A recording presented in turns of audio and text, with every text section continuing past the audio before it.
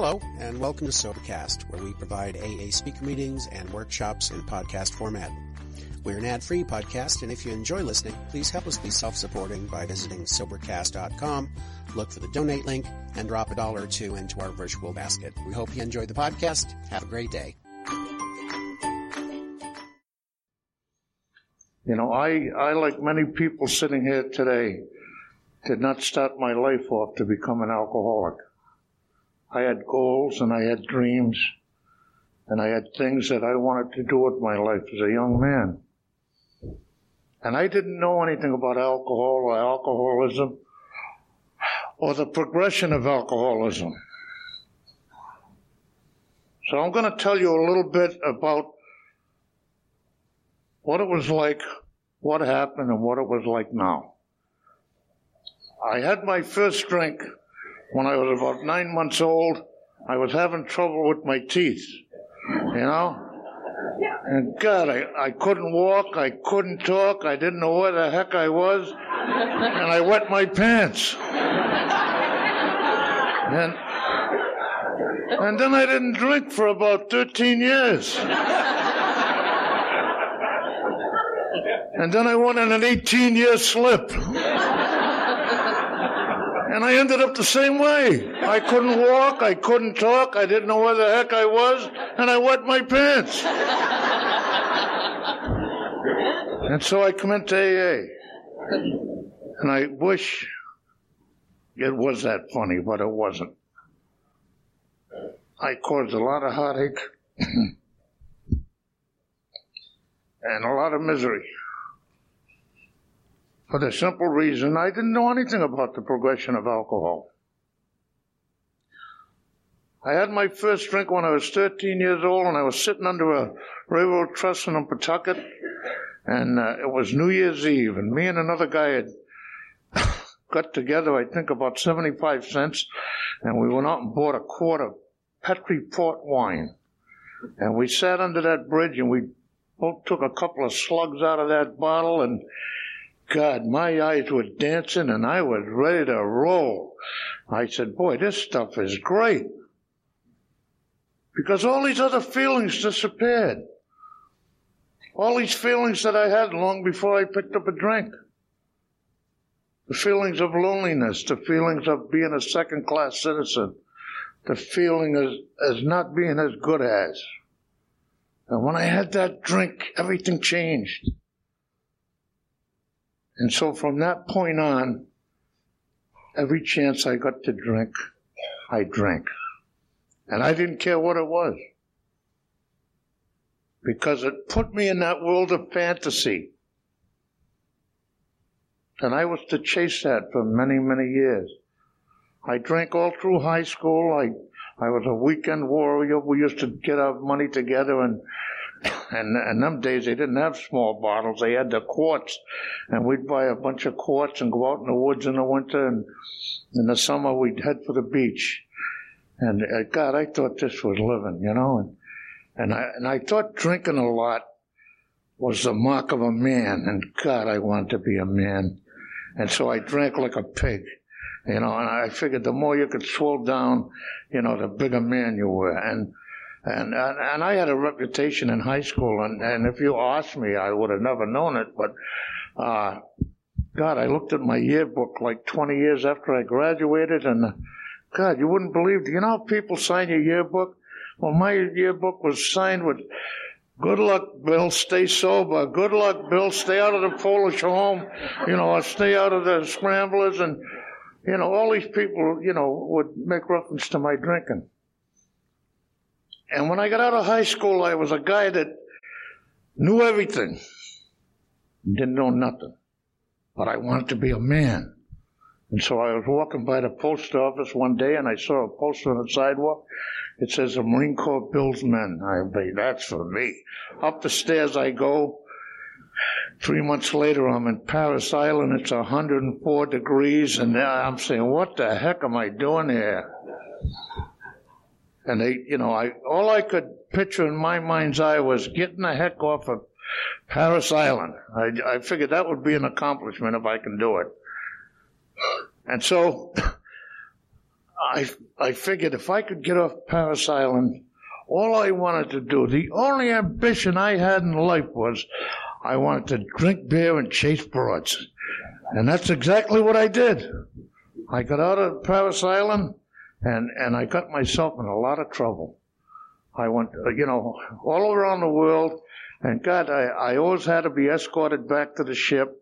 The captain that I worked for, he used to tell me when we go out on liberty, he'd say, Bill, see if you can come back without an SP attached to each arm, But I never could, because anytime we went to port and they had a perimeter that was, you could go there, but anything out of that was restricted. With the thinking that I had, I figured the restricted area was where all the good stuff was. So that's where I'm heading. And so I'd head there and I'd get caught and I'd get back to the ship. And I got bus and I got, office hours and court martials. And I was always pointing the finger at, Jesus, couldn't they give me a break? Didn't they know I made a mistake? I stole a Jeep one time and I was bringing it back after I got drunk and my foot slipped off the brake and hit the gas pedal and I ran into this old wooden barracks and knocked it, a foot off its foundation. And it was a section of the barracks that had all the MPs in it. And Jesus, they all come out with their guns. And, I was trying to explain this to a first lieutenant and he don't want to hear it. And I went to the brig. Nobody would give me a break. All my luck was bad. I was always in the right time, wrong place at the right time, or the right place at the wrong time. And this is how it went. And I finally got out of the service with an honorable discharge, which was through no fault of my own. I come back to Pawtucket. And we used to hang around the Mahogany Bar on Main Street on Saturdays and Friday nights, and we used to play cards and watch the fights and, shoot crap or whatever. And, I was hanging around there, and I noticed, a lot of the guys that we hung around with were disappearing on Saturday. And I found out these guys were getting married, And I said, well, maybe that's what I need. Maybe if I had someone in my life that loved me and someone that needed me and wanted me, maybe that's that void that I felt was missing here. And so I looked around and I found this girl and we started going out. And the first thing you know, we fell in love and then we got engaged. And, I'm drinking continually all this time. I used to pick her up on Saturday night after I had been drinking all afternoon, and we'd go out to a nightclub, and she couldn't understand how I'd be gaga after 2 drinks, but I had been drinking all day, and we had set a date for the wedding, and about 6 months before we were to get married, I called her up, and I said, Betty, I think you and I are going to have a talk. So I took her to a spot in East Providence they used to call it, I think, the Barrington Parkway. And all the young lovers used to go there. It's overlooking the Providence River, and you can listen to the grass grow, And I said to her, Betty, I said, you don't want to get mixed up with me. I says, I'm going to cause you a lot of heartache and I'm going to cause you a lot of misery. I said, I'm nothing but a bum. And she was a young girl who did love, and she said, no, Bill, don't think of yourself that way. Everything's going to be fine. When we get married, you'll see. So I said, okay. And about 3 months later, I called her up and I took her to the same place, and I told her the same thing. That was the opinion I had of myself at 22 years of age, that I was nothing but a bum, and that I would cause her a lot of heartache and a lot of misery. But she was a young girl that was in love, and she knew love can change everything. So she said, no, we get married, things will be different. And she was right, and things were different. But they weren't different the way she thought they were going to be. Because we were only married about 10 months. We had our first child, and then we had another one, and then we had another one. And it seemed like, for me, the more responsibility I had, the more I drank. Because I didn't know it was progressive disease. I didn't know that it was going to, affect me mentally and physically and spiritually. I didn't know that I was on a grease slide, that these things would all eventually be removed from me. The family, the job, the car, and most important, my own self-respect. And I continued to drink, and I felt that I couldn't drink with one pay. So like most alcoholics, I got a part-time job, for beer money. And the only thing is, I used to get things a little confused, my wife used to end up with the check from the part-time job, and I used to blow the check from the full-time job. And she used to ask me, Bill, why do you drink? And I'd look at her like a dummy, and I'd say, I don't know. And I didn't know. And it got to a point where I was, borrowing money off everybody at work. I was sitting in a bar one day, and I had about $3 on me, and I wanted to go on a real twister. Now, where the heck are you going to go with $3, And I'm sitting with this guy, and he's in the same boat as I am. And, I was telling him, I felt like really going on a twister and this. And he goes over the phone, he puts a dime in the phone and calls some guy. He comes back and sits down, and he buys me a drink. I said, what'd you do, hit a horse or something? No, he says, I called up a friend of mine. He says, a loan company and get some money. He said, do you need some money? I said, yeah. He said, well, come down there with me. So I said, all right. So I go down this loan company with him, and he introduces me to the guy. And, the guy said, you need some money? And I said, yeah. And well, how much do you need? I mean, I don't want to scare the guy off, So I said, $500. I said, I got to fix the transmission in my car, no problem. He took me in a little cubicle, I signed about 15 papers. I don't know what the heck I signed. I didn't care. I wanted that $500. He gave me the $500. Boy, I got outside that door, and he did say one thing that was fatal to him. On the way out, he put his hand on my shoulder, and he said, Bill, if we can help you anymore, don't hesitate to come back. And I go, whoa, boy, I put that right back there. And I got outside that door, and I said, I was so proud of myself that I conned this guy out of $500. I only had to pay $30 a month for 42 years. I didn't care. But, so what does an alcoholic do that has $500 and is happy? I stopped to have a drink. And after the $500 was gone, I come home. And I come home to my wife and 3 children. Broke, sick, full of I'm sorry's, full of I'll never do it again. And I was to do this over and over and over. And I'm not proud of this. This is what alcoholism was reducing me to. I got to a point where I couldn't borrow money anymore. And I can remember sitting in my bathroom 4:30 in the morning with one of my kids' piggy banks and a knife, taking the money out of that piggy bank, looking in that mirror and seeing my reflection and saying, what kind of a man are you that you would steal from your children to drink? But see, I didn't know. I was no longer drinking because I wanted to. I was drinking now because I had to. I had to have a drink in order to live with the pain that I was causing myself and my family. I had a wife and 3 children that I loved. I lived in suburbia. I had everything a young man would want. And yet I would come home, and if there was a light burning in my house, because my wife used to wait up for me and she'd stay up and read. And if I saw a light on in the house, I always had a couple of bottles of beer and a Coke bottle full of vodka with a cork in it. And if that light was on, I would drive right by the house, go to an empty field, I would drink that vodka and drink that beer and cry myself to sleep in the front seat of my car.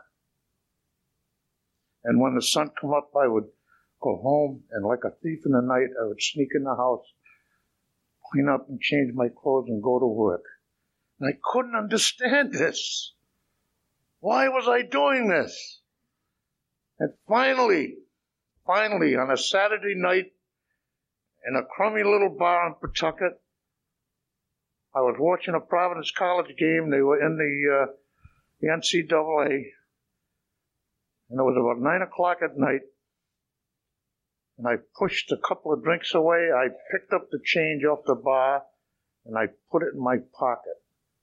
And I went home. It was the first time that I ever went home with money. I always went home the same way. Broke, sick, full of I'm sorry's, full of I'll never do it again. And believe me, folks, I got a cellar full of them. But this night it was different. I went to bed, and I didn't talk to anyone. I didn't look at anyone, and I covered myself with a sheet. And I didn't want to talk to anyone. And I laid in that bed for 2 days. Here I was, the walking encyclopedia, the guy that knew it all, laying in his bed like a beaten pup. And I didn't know what the heck to do, and I didn't know how the heck I got there. And so what does an alcoholic do when he's in trouble? He prays. And I prayed them 2 days. I said, Dear God, let all these troubles be gone when I open my eyes and I can start off fresh. And I must have done this 2,000 times in 2 days. And every time I opened my eyes, I was looking at the white sheet that I had over my head. I finally got up on a Monday morning, shaking like a leaf. I poured a half a cup of coffee. I had figured it out. I can go to Fuller Sanatorium and I'd get everybody off my back. My job, the bank, the department stores, the loan companies, my wife. And I was shaking like a leaf sitting at the kitchen table. And I was trying to look up Fuller's phone number. And my wife come out and she said, What are you looking for? And I said, Fuller Sanatorium's phone number. She said, Why don't you look under the A's? And I thought she didn't know how to spell. But she knew what she was talking about. And I called Alcoholics Anonymous in Providence. And I talked to a young lady, and she said that she could send a couple of guys out to my house, or that I could go out there and there's a gentleman out there that would speak to me. Now, there was no way a young American boy like me living in suburbia was going to have a couple of guys in trench coats come out to my house, because that was my conception of AA. I said, no, I'll come out there. So I went in the bedroom, I started getting dressed, and my wife started getting dressed, and I said, where you going? And she said, I ain't going to miss this. I'm going with you.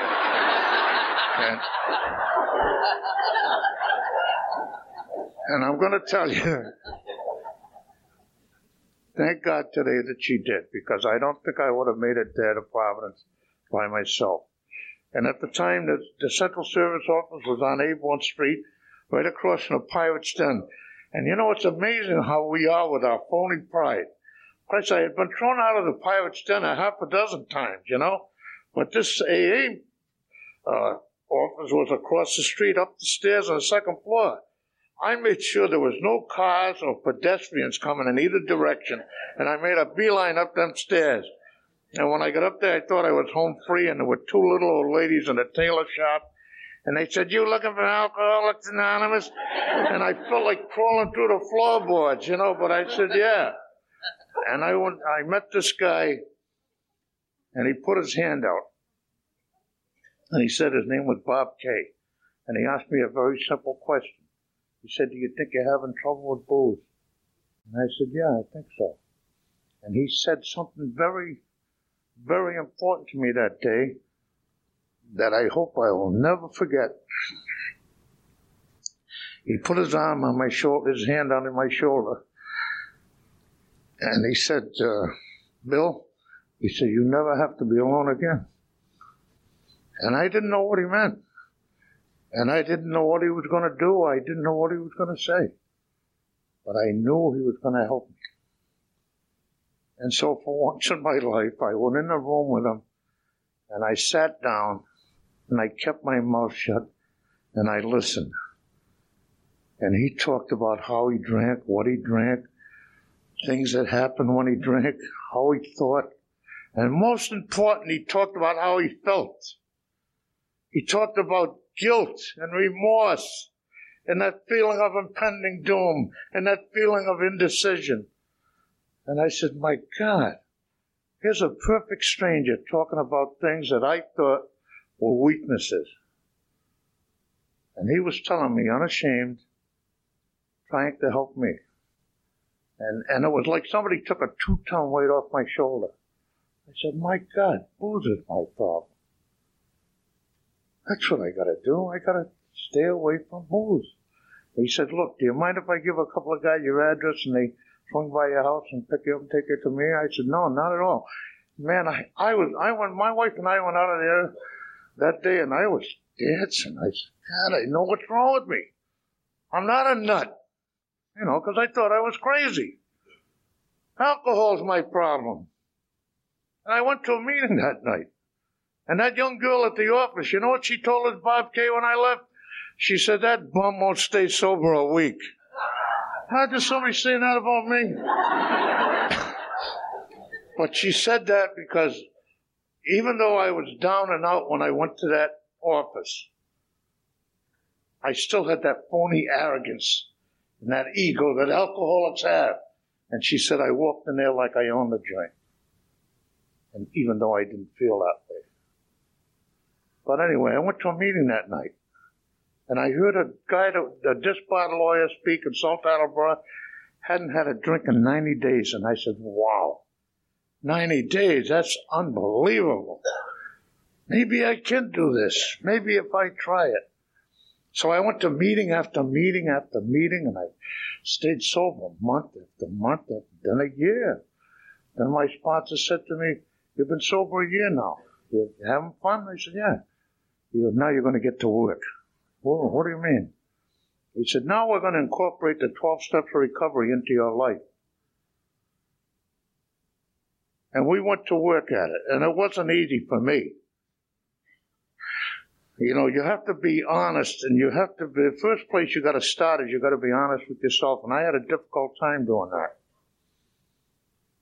And I had a difficult time forgiving myself. I had a lot of guilt when I first got sober. I used to drive to work, and I would have to stop my car because I would think of some of the things that I did, when I was drinking, and it would be too much for me. And it took me a long time, and I talked it over with my sponsor, and he used to say to me, who the heck do you think you are, God? He forgives you. You forgive yourself. You were insane when you were in the throes of alcoholism. I couldn't understand that. He said, you were insane when you were in the throes of alcoholism. He said, time heals everything, but you have to be honest and you have to forgive yourself. And we went into the 12 steps of recovery, and I tried to incorporate them into my life.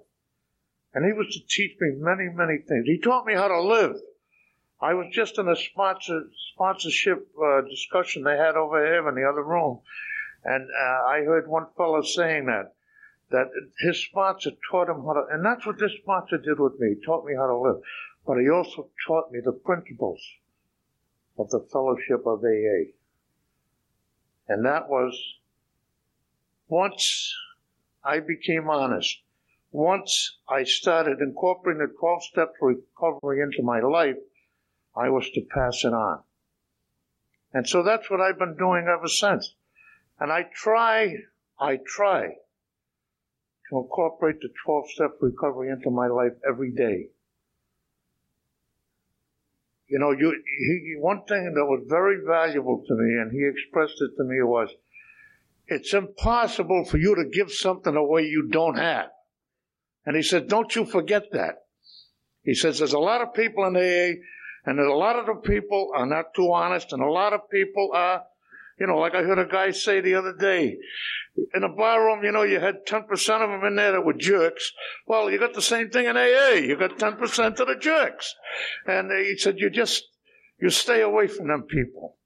And another thing that was important, he told me to listen to everyone.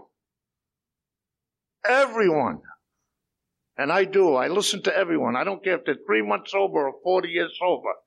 And believe it or not, I learn from everyone. I'm still listening and I'm still learning. I still try to put my hand out there for the sick and suffering alcoholic. I try to do the right thing. I try to practice the steps to recovery in my everyday life.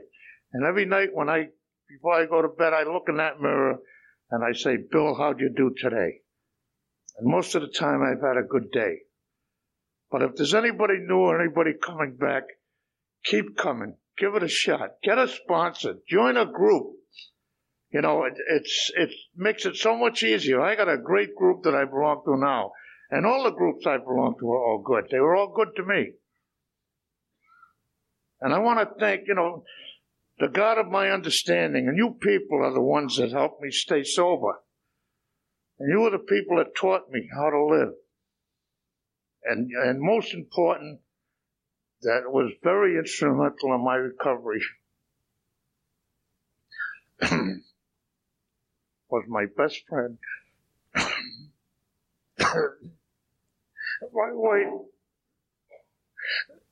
She always encouraged me and never said no when I was going to go on a commitment to a meeting. And for that, I'll be forever grateful. I hope God is as good to you as He has been to me. Thank you.